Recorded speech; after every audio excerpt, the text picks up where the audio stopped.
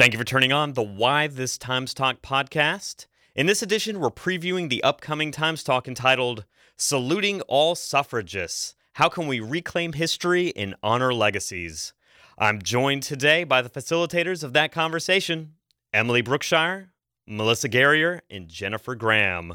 I want to welcome y'all back to this inaugural edition of the Why This Times Talk podcast. Thank you for joining me today.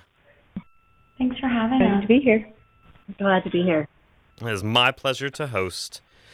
So, as we always do, could y'all please just start the conversation off by briefly introducing your Times Talk topic for this week?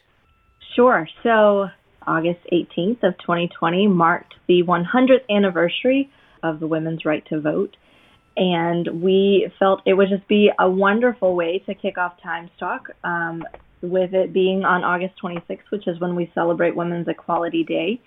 They naturally go together, and so kicking that off, celebrating the 100th anniversary and Women's Equality Day all in one big fell swoop. All right, and I think you probably answered this next question in your last question, but I'll ask it anyways just in case it solicits a different response. But why do you feel it's important to bring this conversation to the Times Talk now? So to echo what Jen said, yes, it is the 100th anniversary and it's important to celebrate that. But the angle that we're going to take when we go into talking about the Times Talk is looking at a little bit more of the stories that aren't told as often with the women's rights movement and the suffrage movement. So we just kind of wanted to take some time to bring those stories to the forefront.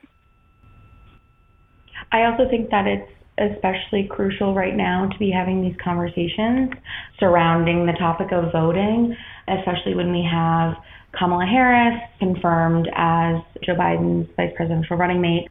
Being a woman of color, she hearkened to these conversations and her acceptance speech, and I think that it ties so critically into what's going on in our political systems right now that it's important to bring up the context to why we're having conversations around Kamala Harris in the same way. What do you hope your audience takes away from your conversation at this Times Talk entitled Saluting All Suffragists? How do we reclaim history and honor legacies?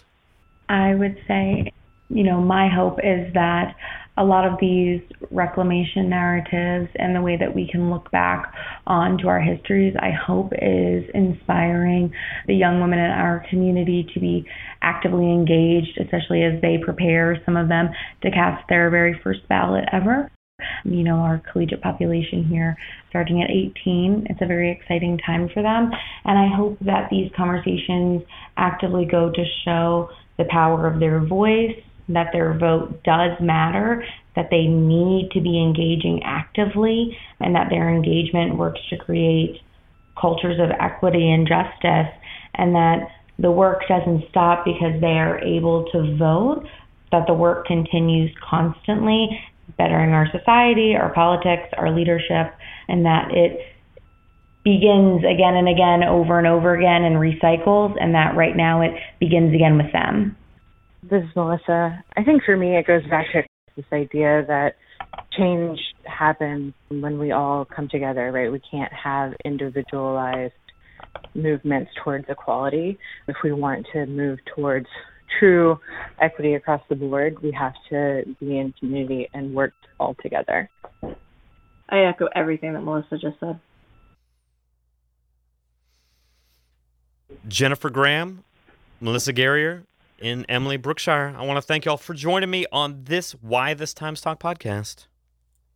The Times Talk is a weekly current events and ideas symposium that takes place at noon on Wednesday. This week, the Times Talk convenes on the topic, Saluting All Suffragists. How can we reclaim history and honor legacies?